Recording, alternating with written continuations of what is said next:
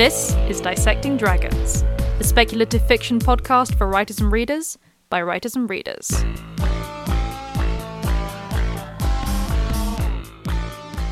Hello, and welcome to Dissecting Dragons. I'm Madeline Vaughan.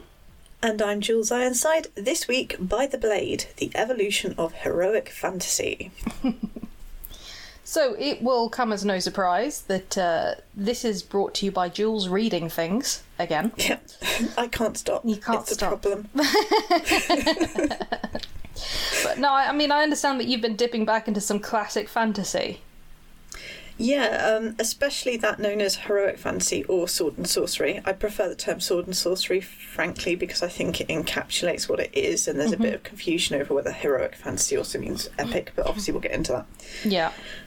Anyway, it kind of struck me that this was a subgenre we haven't really touched upon, even though it's kind of a progenitor for a lot of different subgenres of fantasy. Yeah, absolutely.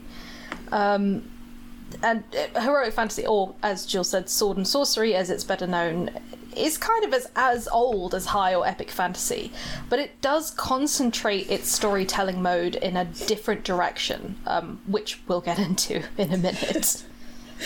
Yeah, I think part of the problem, the reason it's got kind of a checkered history with a reputation for sexism, and, you know, some of that's deserved, and some of it really isn't. And the more I've dug into it, the more I'm like, actually, this has been one of the more egalitarian types of fantasy that pushed things forward and experimented with new ideas.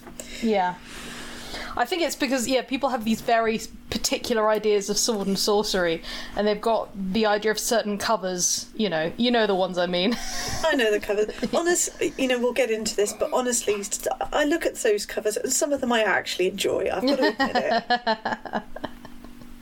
it. Yeah. I'm not going to get offended by a big pair of boobs, I'm sorry. It's not going to happen. Now, chances are, if you've read a personal quest story in a fantasy setting, it was directly or indirectly influenced by sword and sorcery. So you might think, oh, I've never touched that. But actually, chances are you probably have. Yes. Okay, let's look at a definition of sword and sorcery. Right, as far as these definitions actually stretch, because let's face it, whenever you try and define a fantasy subgenre, things become a bit murky pretty quickly. Yeah. I mean, for non-fantasy readers, it's easy to lump everything together and assume that anything with a dragon and a sword-wielding hero is fantasy. However, within the relationship of this fantasy genre, within the readership of the fantasy genre, there are niches, and readers who love things like romantasy may well not be interested in grimdark, and those who crave epic fantasy may despise paranormal. I gave an example of this the other day in my class where I was like, technically you could say, oh, well, here's some high fantasy settings, and you have Lord of the Rings, Legends and Lattes, and Ella Enchanted. Technically, they all have the same kind of set in a big fantasy world, magical creatures, involve witchcraft and spellcraft and stuff like that. But by God, they are not the same kinds of books. I mean, you can add A Court of Thorns and Roses in there as well. Yeah. And it's like, they're really not the same things at all, are they? No, absolutely. Okay, so where does sword and sorcery fit within this collection of subgenres? Let's look at some of the subgenres so that we can draw a broader picture. Yes. Get the red string out. Okay, well, we'll start with epic fantasy, which tends to be huge, immersive, and often follow a big, hopeless-seeming quest that will affect the entire world. The books tend to be extremely long, and the series are often just as long. Some good examples of this are Lord of the Rings. The original. The Wheel of Time. The Wheel of Time. I'm still not convinced the Wheel of Time's over, even though someone did. It was Robert Jordan who finished off book 14, wasn't it? But it feels like it should still be going somewhere, forever. It is the Wheel of Time. The wheel continues to turn. Definitely. Then you've got high fantasy, which has a lot of crossover with epic fantasy in terms of length and scope, so much so that sometimes they're used interchangeably as terms. But what you find in high fantasies, it will definitely contain fantastical elements like magic, strange beasts, and old gods, whereas epic fantasy technically only needs to be set in a world which is imaginary. Yeah. So you can have something which is a high epic fantasy. Again, Lord of the Rings, perfect example of that. But you can also have something which is an epic fantasy that definitely isn't a high fantasy, and vice versa. Yeah, definitely. Okay, the next is Noble Bright Fantasy. Noble Bright Fantasy. And this is actually an offshoot of the other two, in which, while there does tend to be, central conflict, as with all stories, the heroes tend to be good or very well intentioned, and everything will turn out well in the end. I mean, it really is in the name, Noble Bright. Yeah. Conversely, Grimdark is the absolute opposite of this, to the surprise of no one. The main characters are at least morally grey, if not outright villainous. The world is a broken one with many evils, and everyone is out for themselves. There is a general grimness, a general darkness and griminess to the world itself. Yeah. Success in the end is often in spite of the main character's moral compass, not because of it. So Mark Lawrence's Prince of Thorns, Broken Empire trilogy is an excellent example of this, and you've also got Joe Abercrombie, who all his characters are like this, I swear to God.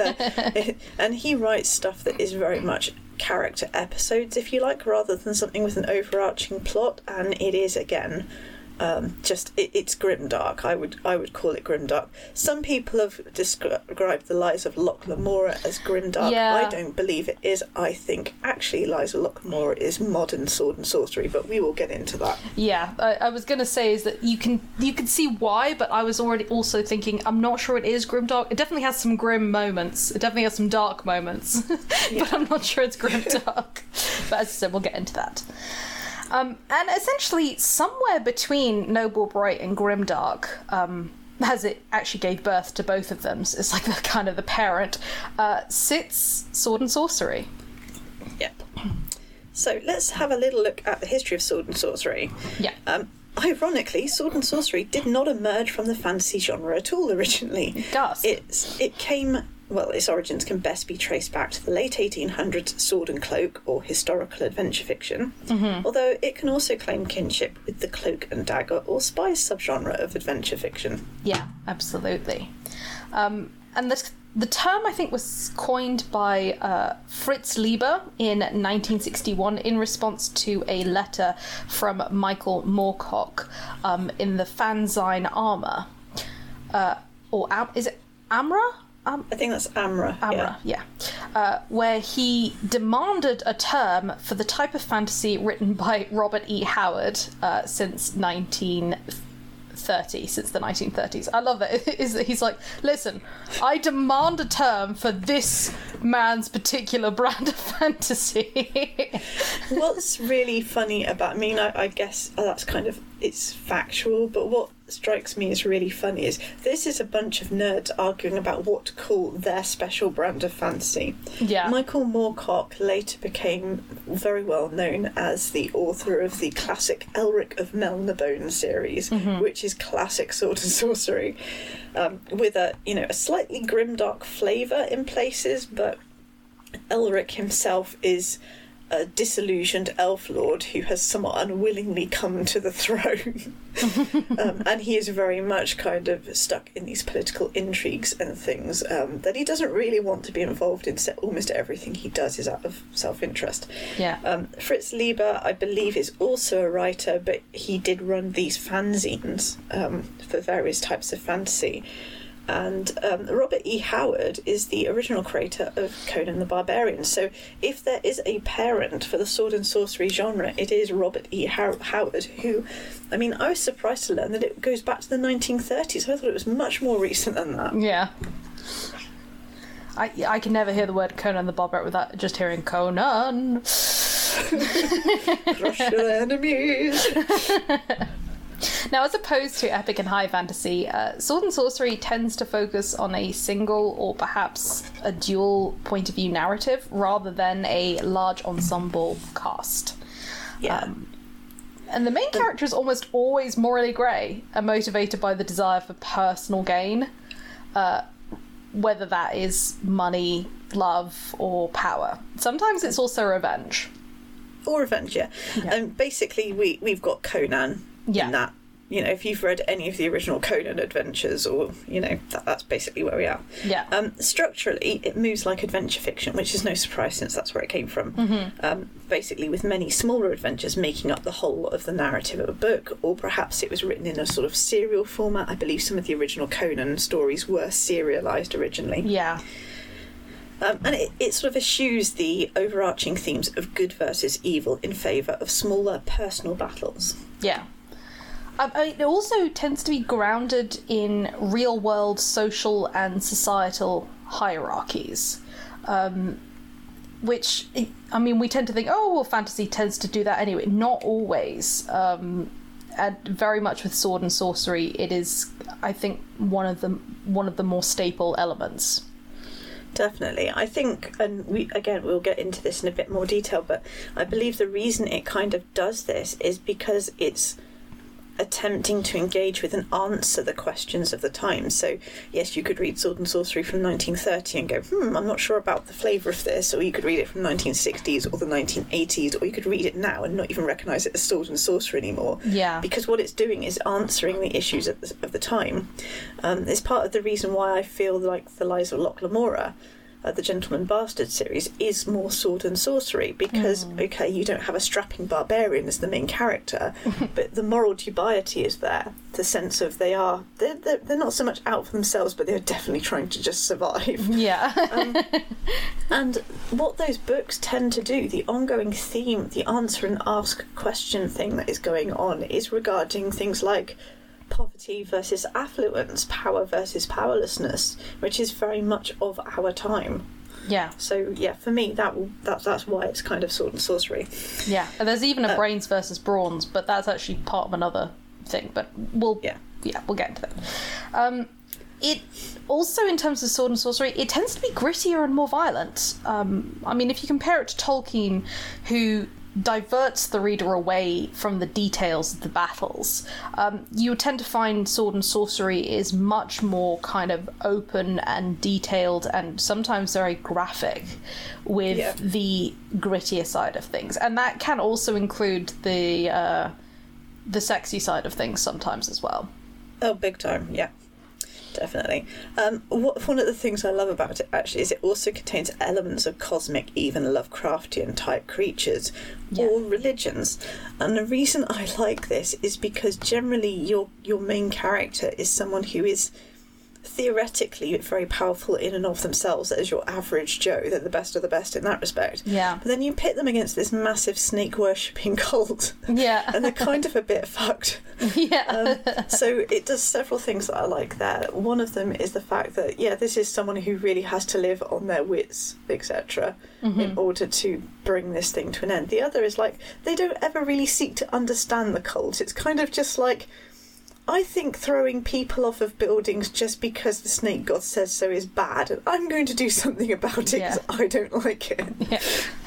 I feel like turning people to stone and throwing them into volcanoes, maybe not so good. Yeah, absolutely. And I think because of that, the main character does often have, they tend to be the barbarian character. They tend to be very physically strong and stuff like that. And they do tend to have a lot of anti-hero traits. Yeah, definitely the more Byronic hero. Yeah, which is definitely why I would say that you don't get sword and sorcery. I mean, Lord of the Rings isn't sword and sorcery because you don't really have a barbarian character in that. That they are very much actually all fairly good people. Yeah, and sometimes they screw up, like Boromir or whoever. Yeah. But a lot of that is kind of like falling under the influence of something evil. Yeah. They do tend to have noble hearts, Let us not be diverted by Tolkien at the moment. It's so easy to be diverted by Tolkien. Okay, so why does sword and sorcery have such a bad reputation? Okay, so we have to consider when it was written.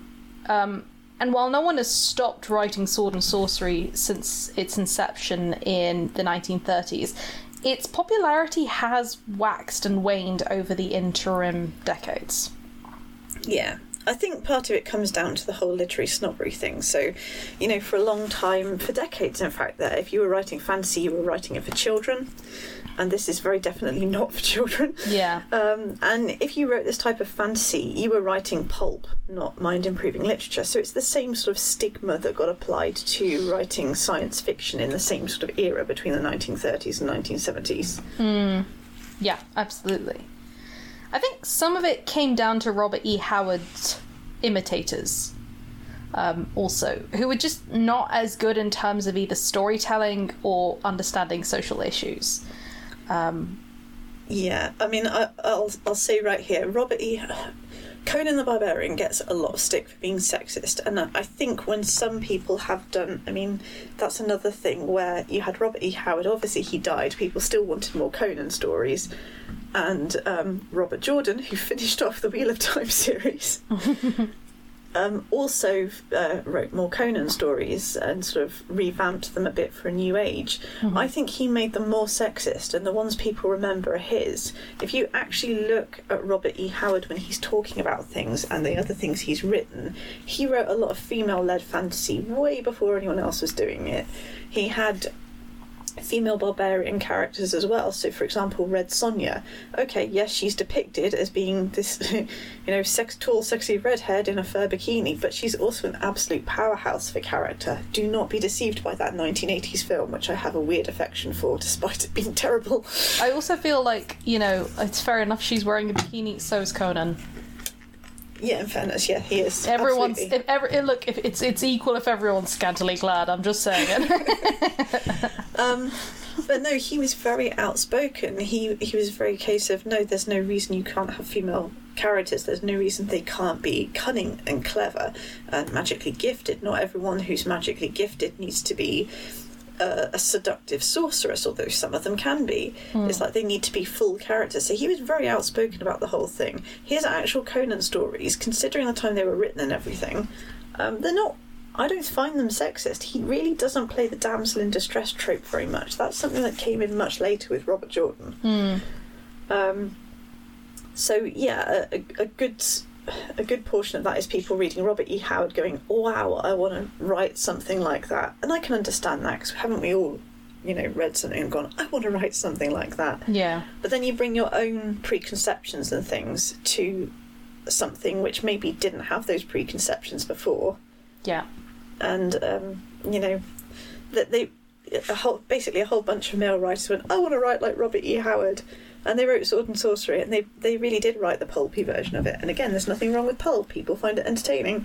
But they did layer over some of the sexism that the genre came to be known for, unfortunately. Yeah.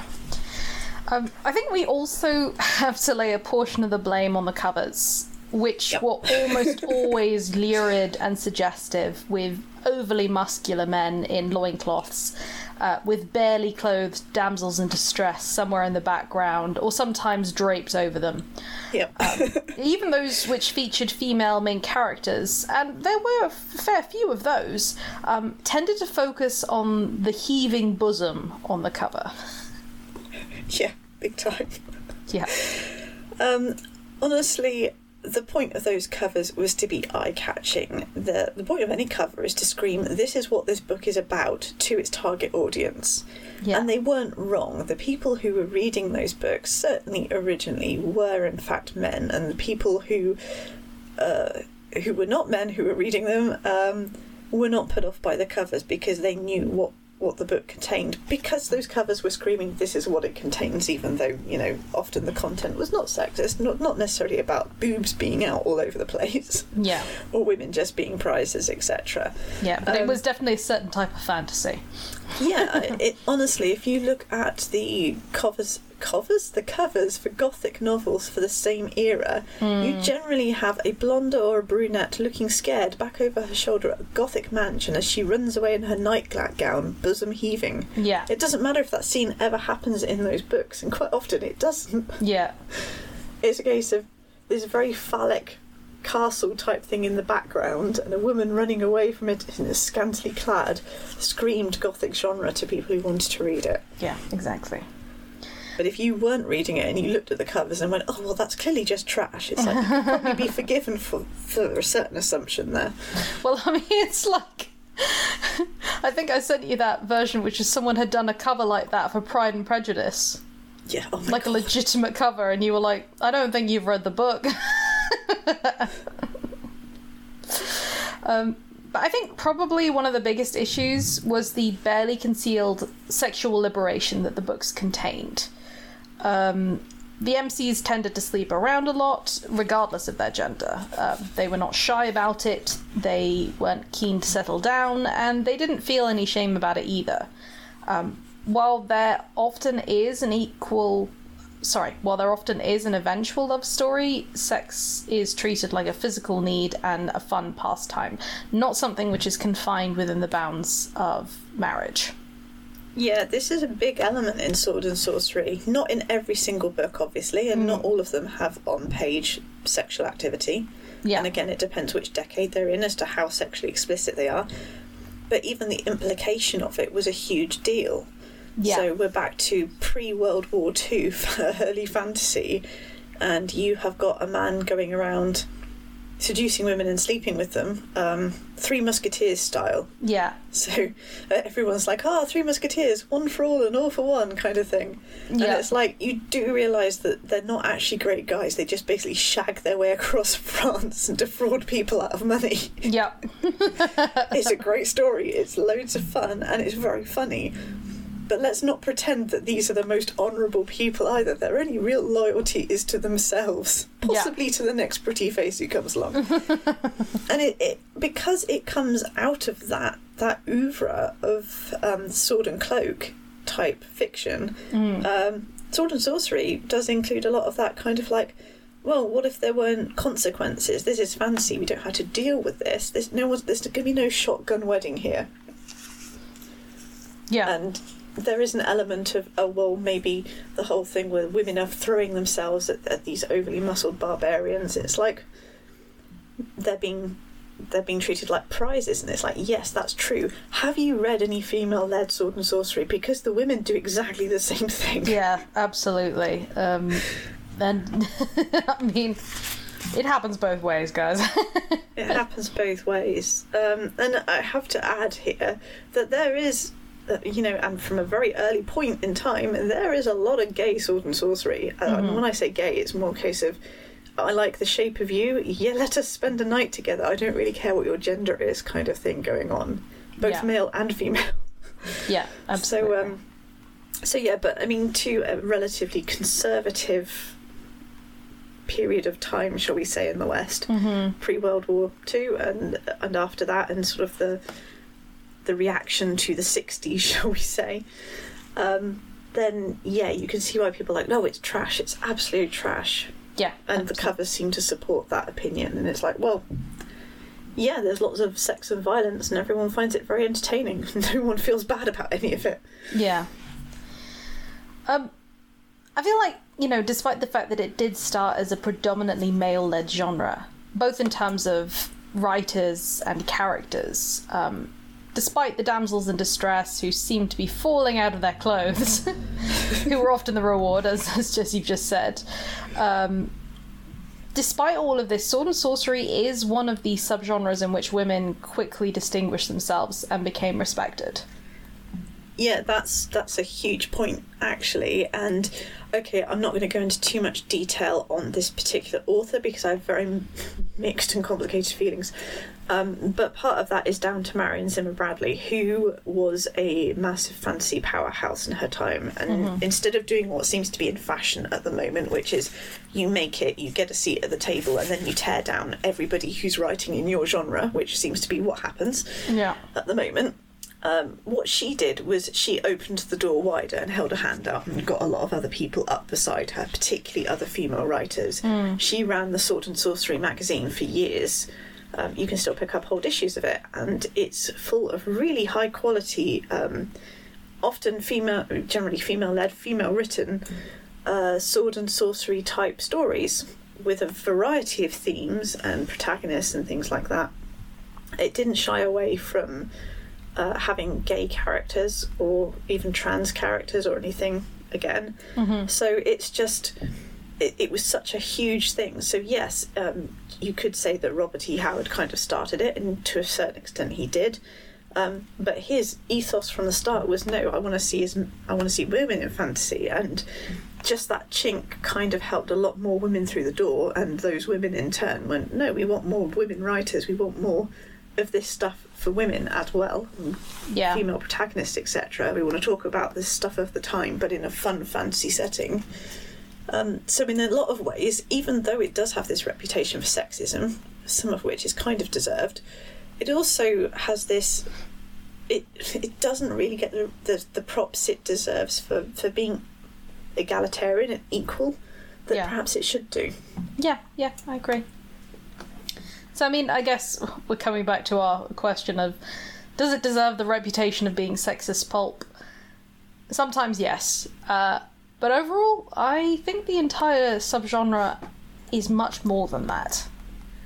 I do as well. And as a final caveat on this little section, I would just add that it's a lot of fun, and I think sometimes we're so concerned with delivering a message as writers, or, you know, imbibing one as readers, that perhaps we overlook the fact that reading is supposed to be fun. First and foremost, it should be fun, it should be an enjoyable activity, which means that not everything has to be dissected to the nth degree, which I realise is a weird thing for the Dissecting Dragons to say, and as we are literally dissecting the subgenre. But sometimes it's okay to let a thing just be a thing and enjoy it for what it is. Yeah, no, I completely agree. Okay, so let's just quickly go over some of the best parts of Sword and Sorcery. So I think number one, which I think is very appealing for a huge number of reasons, is that the world doesn't have to be ending.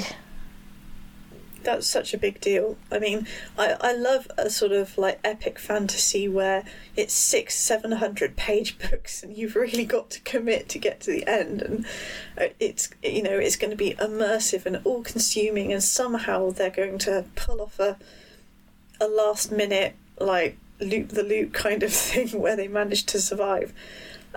That's great, but that's also exhausting. That's a huge commitment. And it's really nice to read a smaller little adventure story that's just kind of like, okay, my big trial of the week is I have been robbed, I've got to track down the people who did it, and problems happen along the way. Yeah. Yeah. No, I completely agree.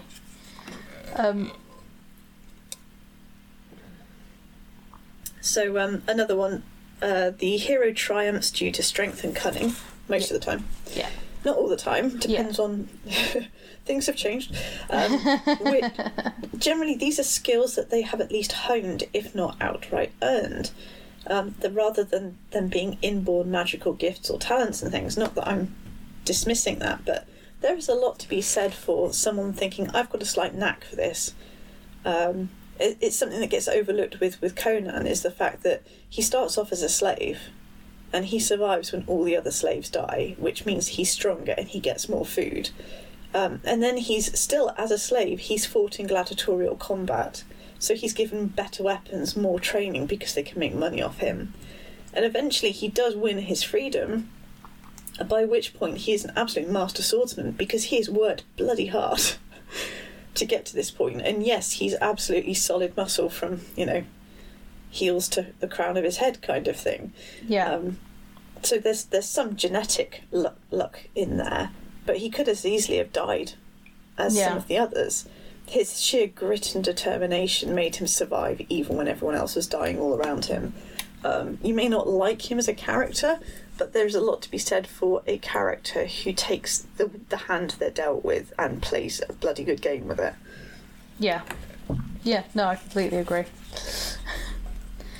I think, in fact, most heroes in the subgenre distrust magic, which is kind of interesting.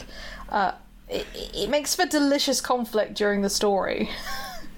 I love that, and I mean, it's something I'll talk about in a bit, but It's one of my favourite things in the subgenre is, yes, you start off with your typical barbarian character, and then they are forced to pair up with a character who has magic, and they hate them. Yeah. And they hate each other right up to the point where it's like, yes, I'd actually die for you. You're my brother, like, kind of thing. It's like, I hate you, I hate you, I hate you, I hate you. I would die for you. Yeah. Classic. Big extremes of emotion. Yeah. I think the other thing is that the books are shorter.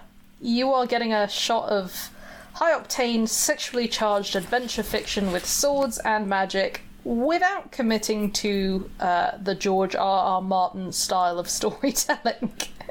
Yeah, and that's not dissing Martin's work. This is just a case of sometimes you want to eat an entire banquet and sometimes you want a hamburger, you know? Yeah.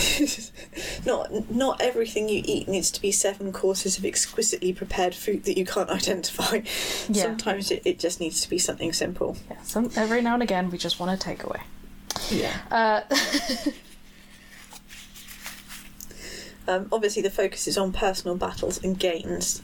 It's much more relatable in a lot of ways. Mm-hmm. So while most fantasy fans who read epic and high fantasy and Noble Bright or even Grimdark enjoy the whole overarching process of getting to a world-ending event and diverting it. Yeah.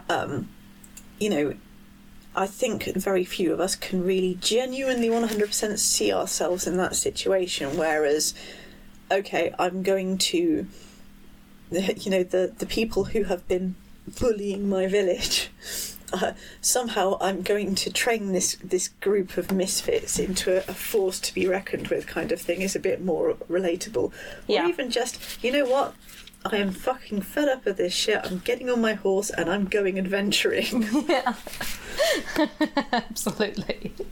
I think because the characters are morally grey, they do the things that we would like to be able to do, even though most of us would go, actually, we wouldn't do it, but we like the idea that we would. Yeah, absolutely. And I think as far as fantasy goes, it's the subgenre which challenged views on sexual freedom and sexuality openly way before many other subgenres. Some of the earliest example of gay, bi, and trans characters in fantasy were appearing as far back as the 50s and 60s, thanks to Swords and Sorcery. Yeah, especially, there's some sort of sci-fi and space opera of the time as well, which did a little bit of that and got away with it because of it being science fiction. But generally, Sword and Sorcery did an awful lot of it, and the reason it managed to get away with doing something that was this controversial was because people were already going, oh, it's pulp, I'm not reading it, or people were going, that's my shit right there, and reading it. I think what's really interesting is that you've got people like Mercedes Lackey, who has been writing for decades and produced books that were not young adult, because young adult didn't exist as a category, but we would call it young adult now, and produced some of the first gay characters. Yeah. So it was a bit more coded gay in some respects than outright having labels on the page, because the labels didn't exist. But it was absolutely there, and if you had the eyes to see it, it was kind of like, it's there. Yeah, absolutely. Again, at the risk of saying Marion Zimmer Bradley had an awful lot of lesbian characters. Yeah. Writing in the same sort of time period. Anne McCaffrey, to a certain extent, although she didn't really write Sword and Sorcery. Yeah. So, it's kind of a big deal, and, when we start giving the new style of epic fantasy props for all this groundbreaking stuff, it's like someone else broke that ground over before you. Yeah. That doesn't mean what you're doing is not good. It's like, but let's remember that you're not the first, kind of thing. Yeah, absolutely. I think the last thing is that as far... the heroes... usually they will be acting heroically, sometimes without meaning to. But they're actually far from perfect, and they don't do good for its own sake. They tend to be self-interested and morally grey. That doesn't necessarily mean that they are necessarily bad people, but they're often put in a situation where it is every man for himself.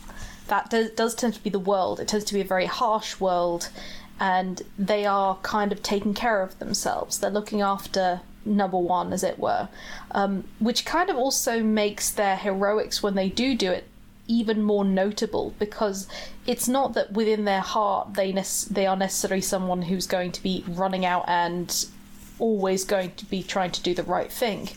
It's that they genuinely made connections in that moment, and it's a bigger sacrifice for them to do the right thing, if that makes sense. Yeah, I'd agree with that.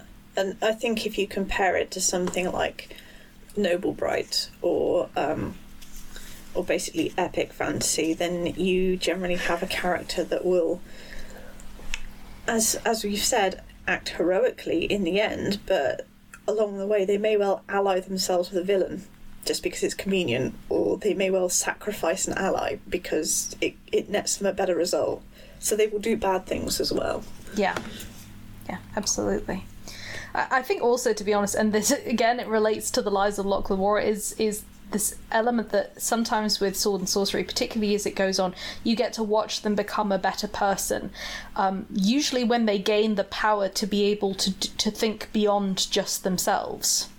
Yeah, and some of that is growing up as well, because you end up with a character that's kind of, pretty young, even though they are, if you like, at the height of their power, or they believe they are. And they start off really cocky, and they make mistakes, and they do stupid stuff. And then as they get a bit more mature, their judgment matures with it. Yeah. Yeah, absolutely. Yeah.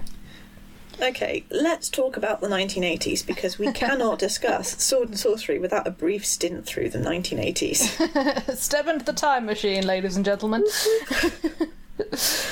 I think the genre grew in popularity between the 60s and 80s, with the 80s really kicking things off with Sword and Sorcery appearing on the screen.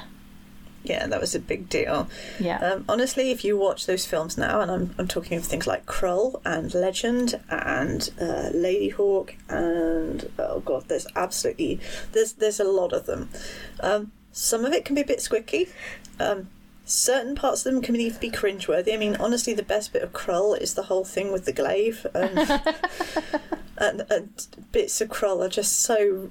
the actual plot doesn't make sense. Alan and I rewatched it recently, and we were like, this is actually made for £2.50 a bag of chips, wasn't it?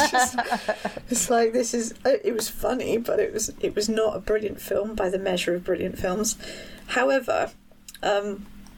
Despite the overlay of sexism that crept in, for example, in the 1982 film Conan the Barbarian, a layer of sexism that wasn't really there in the books it's adapted from, these fantasy adventure stories were massively popular and massively influential, and that's the big deal.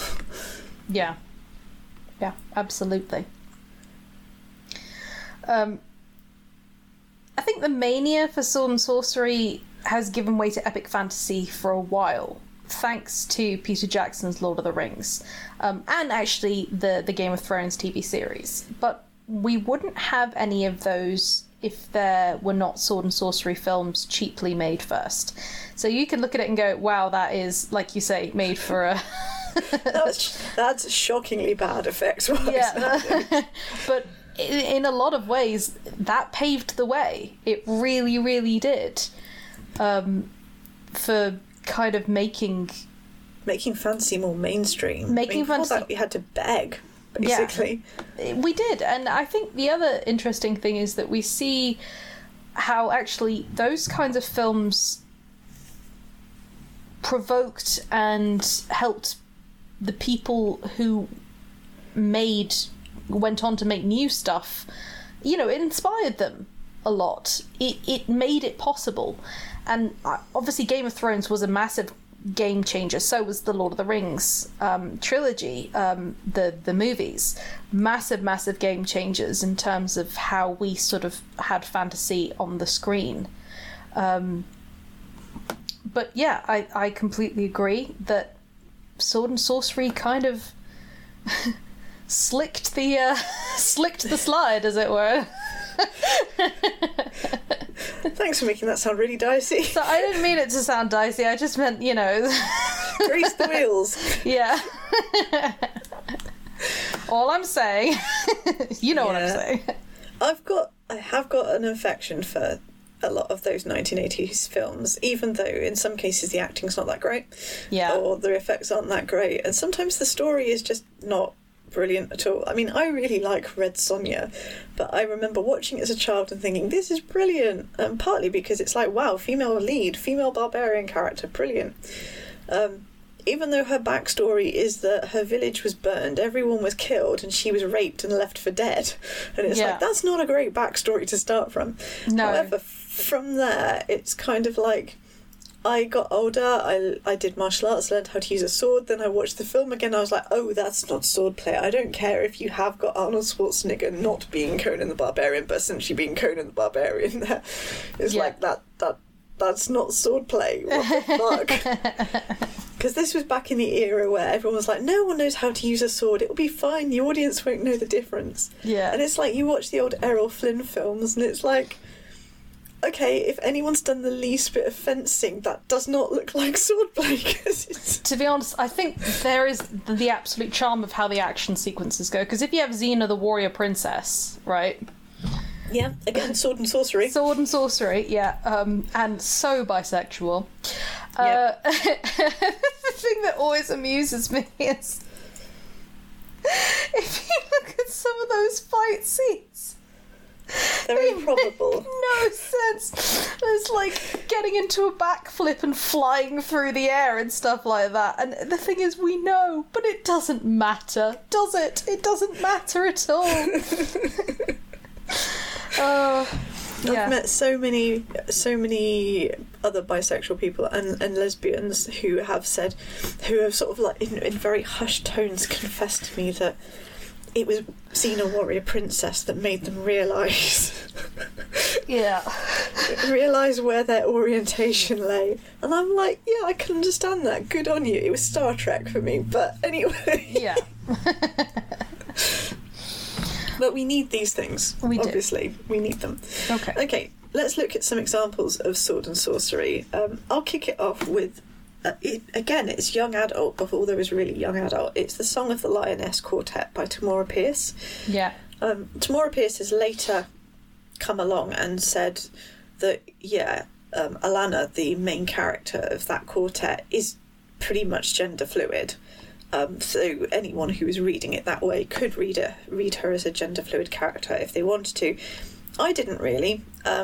Basically, that Alana's arc is, and this is before everyone started doing the same thing. Alana she is gifted with very strong magic, but she fears it, and she doesn't really want to use it, particularly if she doesn't have to. What she wants to do is go off, become a page and then a squire, and then gain her shield as a knight.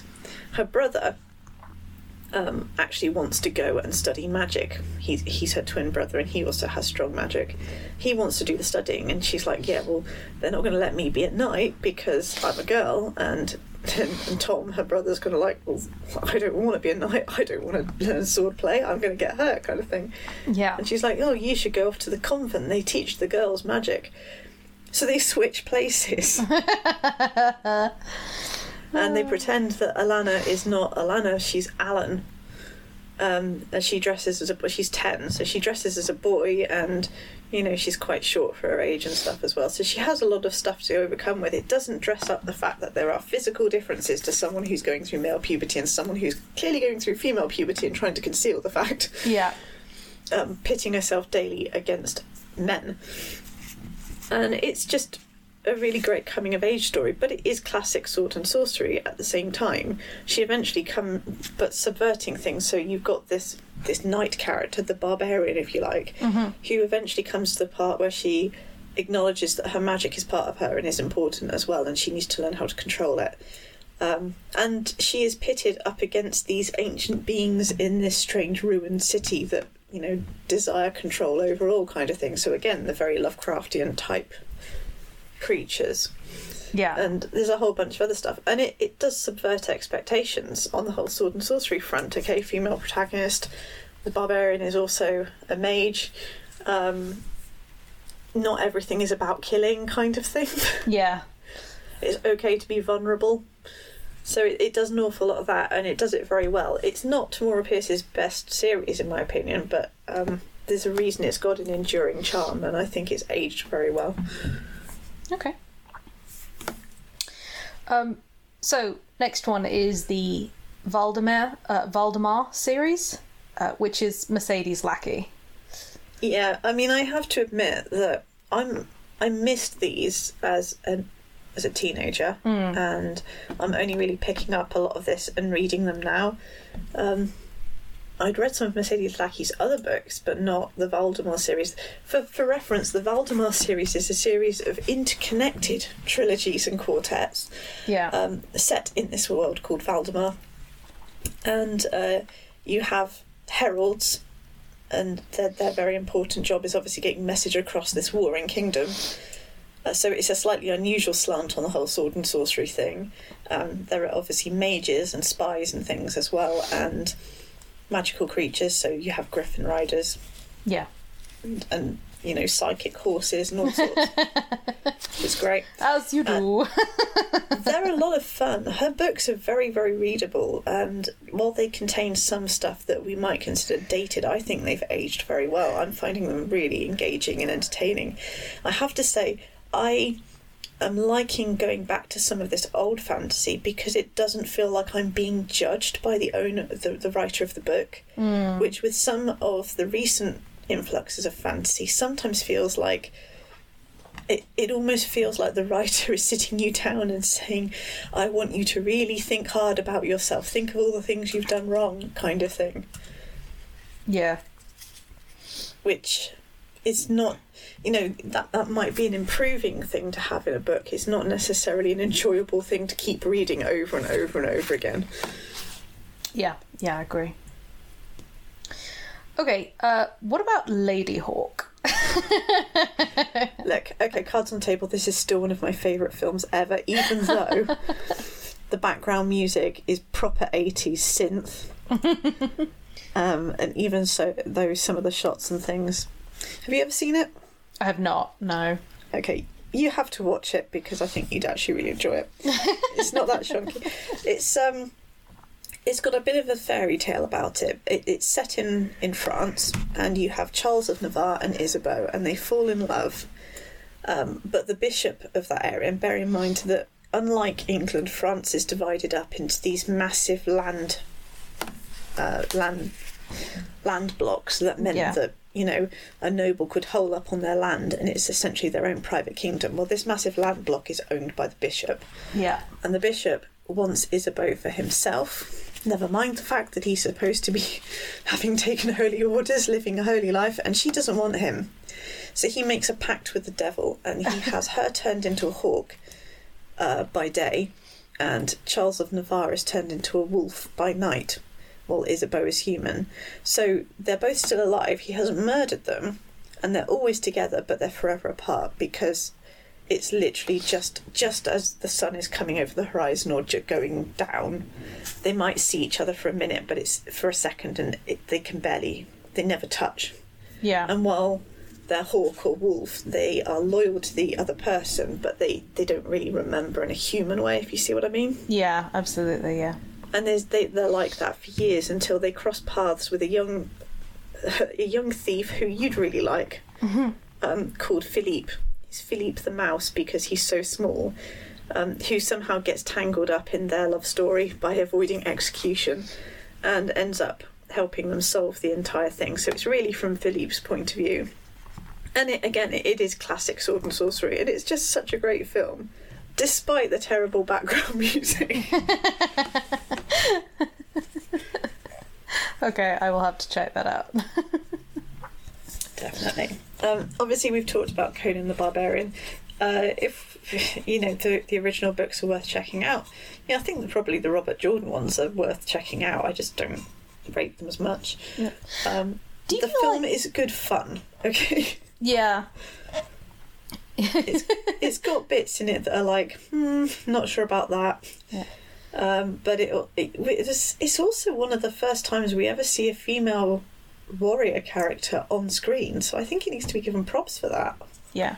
Though I should say that's not how you make a sword. Don't try and make a sword like that, guys. Yeah, that is absolutely not. Do you actually? This is a quick aside, but with Conan the Barbarian, obviously we haven't mentioned He-Man. Oh my god, no. Well, there you go, back to the 80s. 80s He-Man, proper He-Man. Yeah, which I think a lot of people would say was sword and sorcery. It doesn't have the same grittiness as Conan the Barbarian, obviously. No, it was very much... I mean, okay, here's the story. What happened was they over-ordered Conan the Barbarian figurines and then realised they couldn't sell them all. So they had a massive brainstorming session to come up with something that they could sell to kids more easily. They took the excess Conan the Barbarian figurines and they rebranded them as He-Man and then created an animated series for kids to be shown on a Saturday morning. Yeah. So they could sell these fucking over-ordered Conan figures. And that is how He-Man happened. Seriously, it was entirely down to commercialism. Yep. Oh, what a surprise. Okay. Legend, which you did mention earlier on, obviously. Legend. I love Legend. Shockingly badly acted. It's one of Tom Cruise's first films.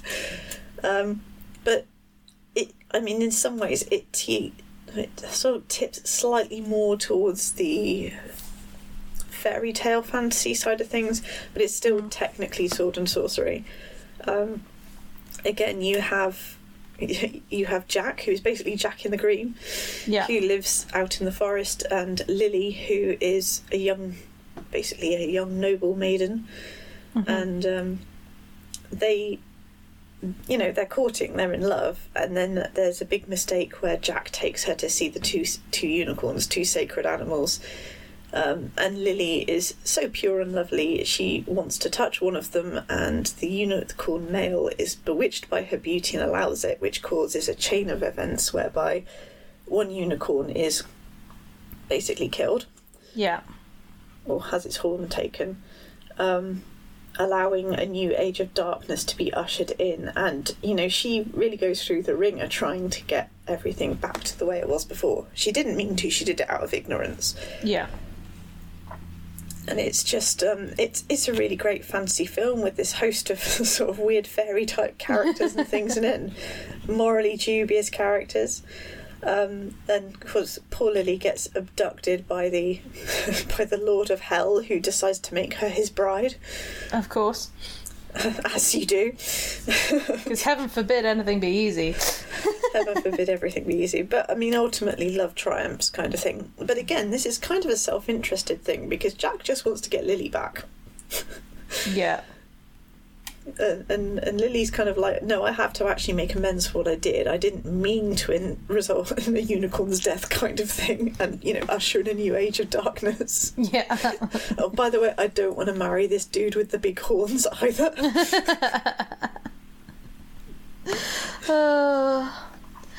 I feel like as well that this is because we had a lot of interpretations like the Hercules.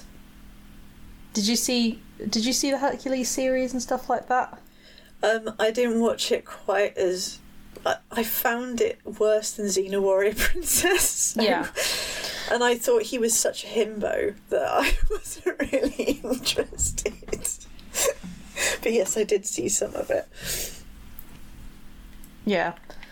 It's interesting because I do feel like not only did the sword and sorcery, genre sort of affect the rest of sort of things that were coming in, but it had a big effect on sort of how they adapted fantasy mythology and stuff like that as well.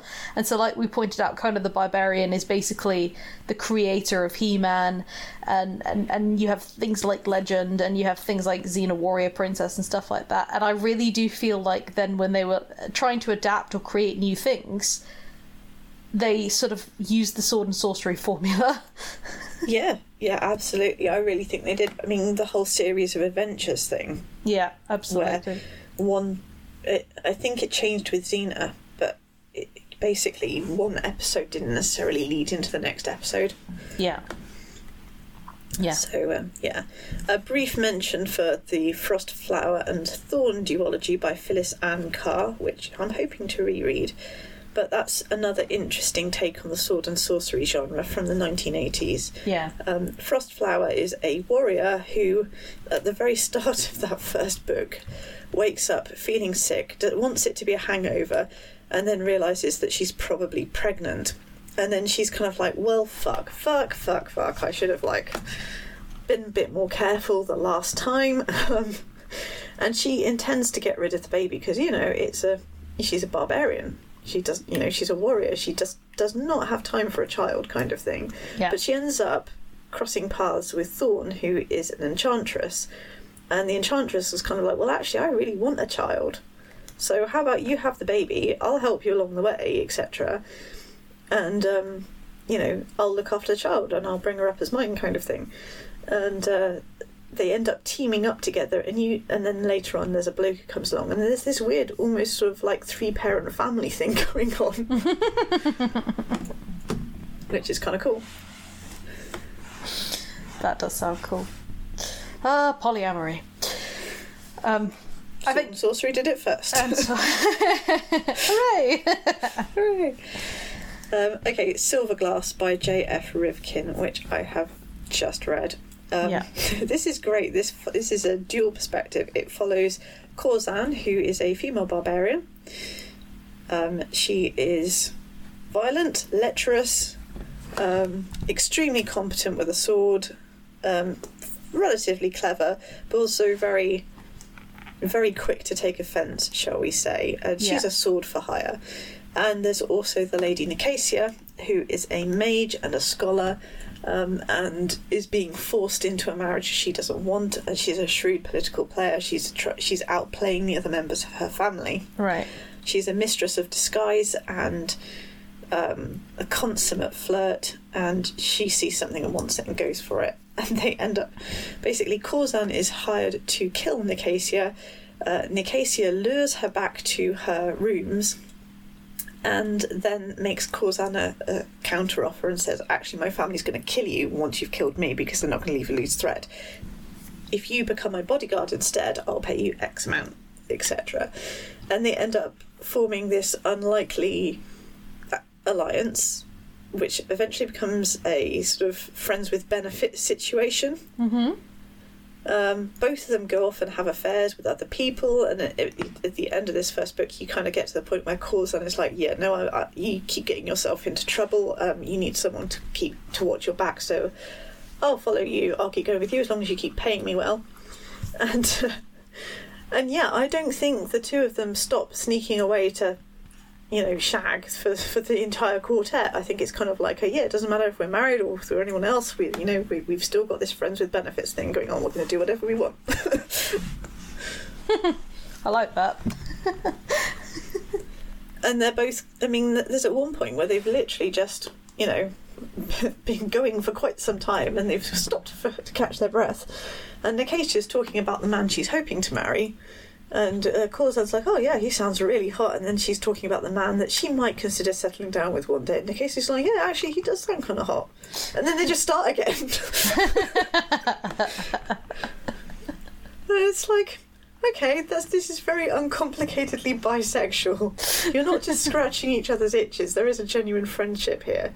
It may not be a love story that a lot of people sort of be really for, or at least not so far. Although I suspect it might go in that direction. But the whole ease of the whole thing is really fun to read, and you know it's a short, fun read. Okay. Lots of magic and swordplay and stuff. I'm gonna definitely have to check that out. It's a good audiobook as well. It's really nice. It was written in 1986, so even for the time, I think, and for the genre, I think it was really quite progressive. Yeah. Okay. So, I mean, there's lots and lots of other examples of sword and sorcery, but I feel like I have to ask, is it something that you ever think that you would write, Jules?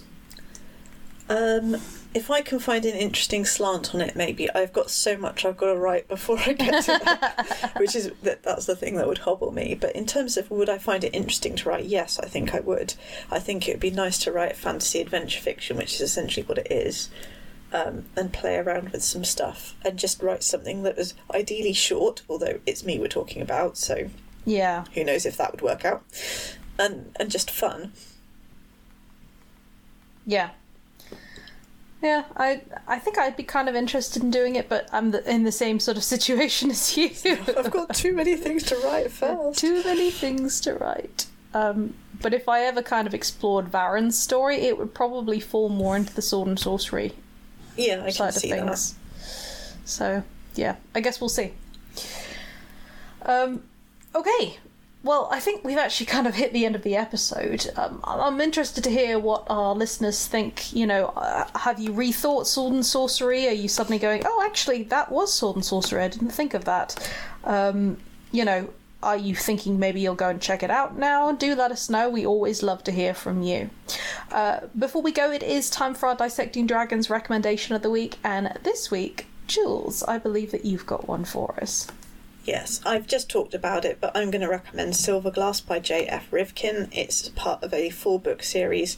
The books are around sort of 250 to 300 pages, so they're short, and it is fantasy adventure. There's lots of swordplay. There is a fair bit of on-page sex as well, I will warn you. Okay. But it is not just sort of, it's not male-female all the time. There's hints of polyamory and all sorts of other stuff in there as well, and it's just really good fun adventure fiction, which doesn't take itself too seriously, subverts a bunch of tropes, and has some truly funny moments. It was really good fun. I can't wait to read the other 3 books. Okay, alright, I'll be interested to hear what you think about them. And on that note, guys, we will say thank you very much for listening, and we'll catch you guys next week. Yeah, thanks and goodbye. Bye!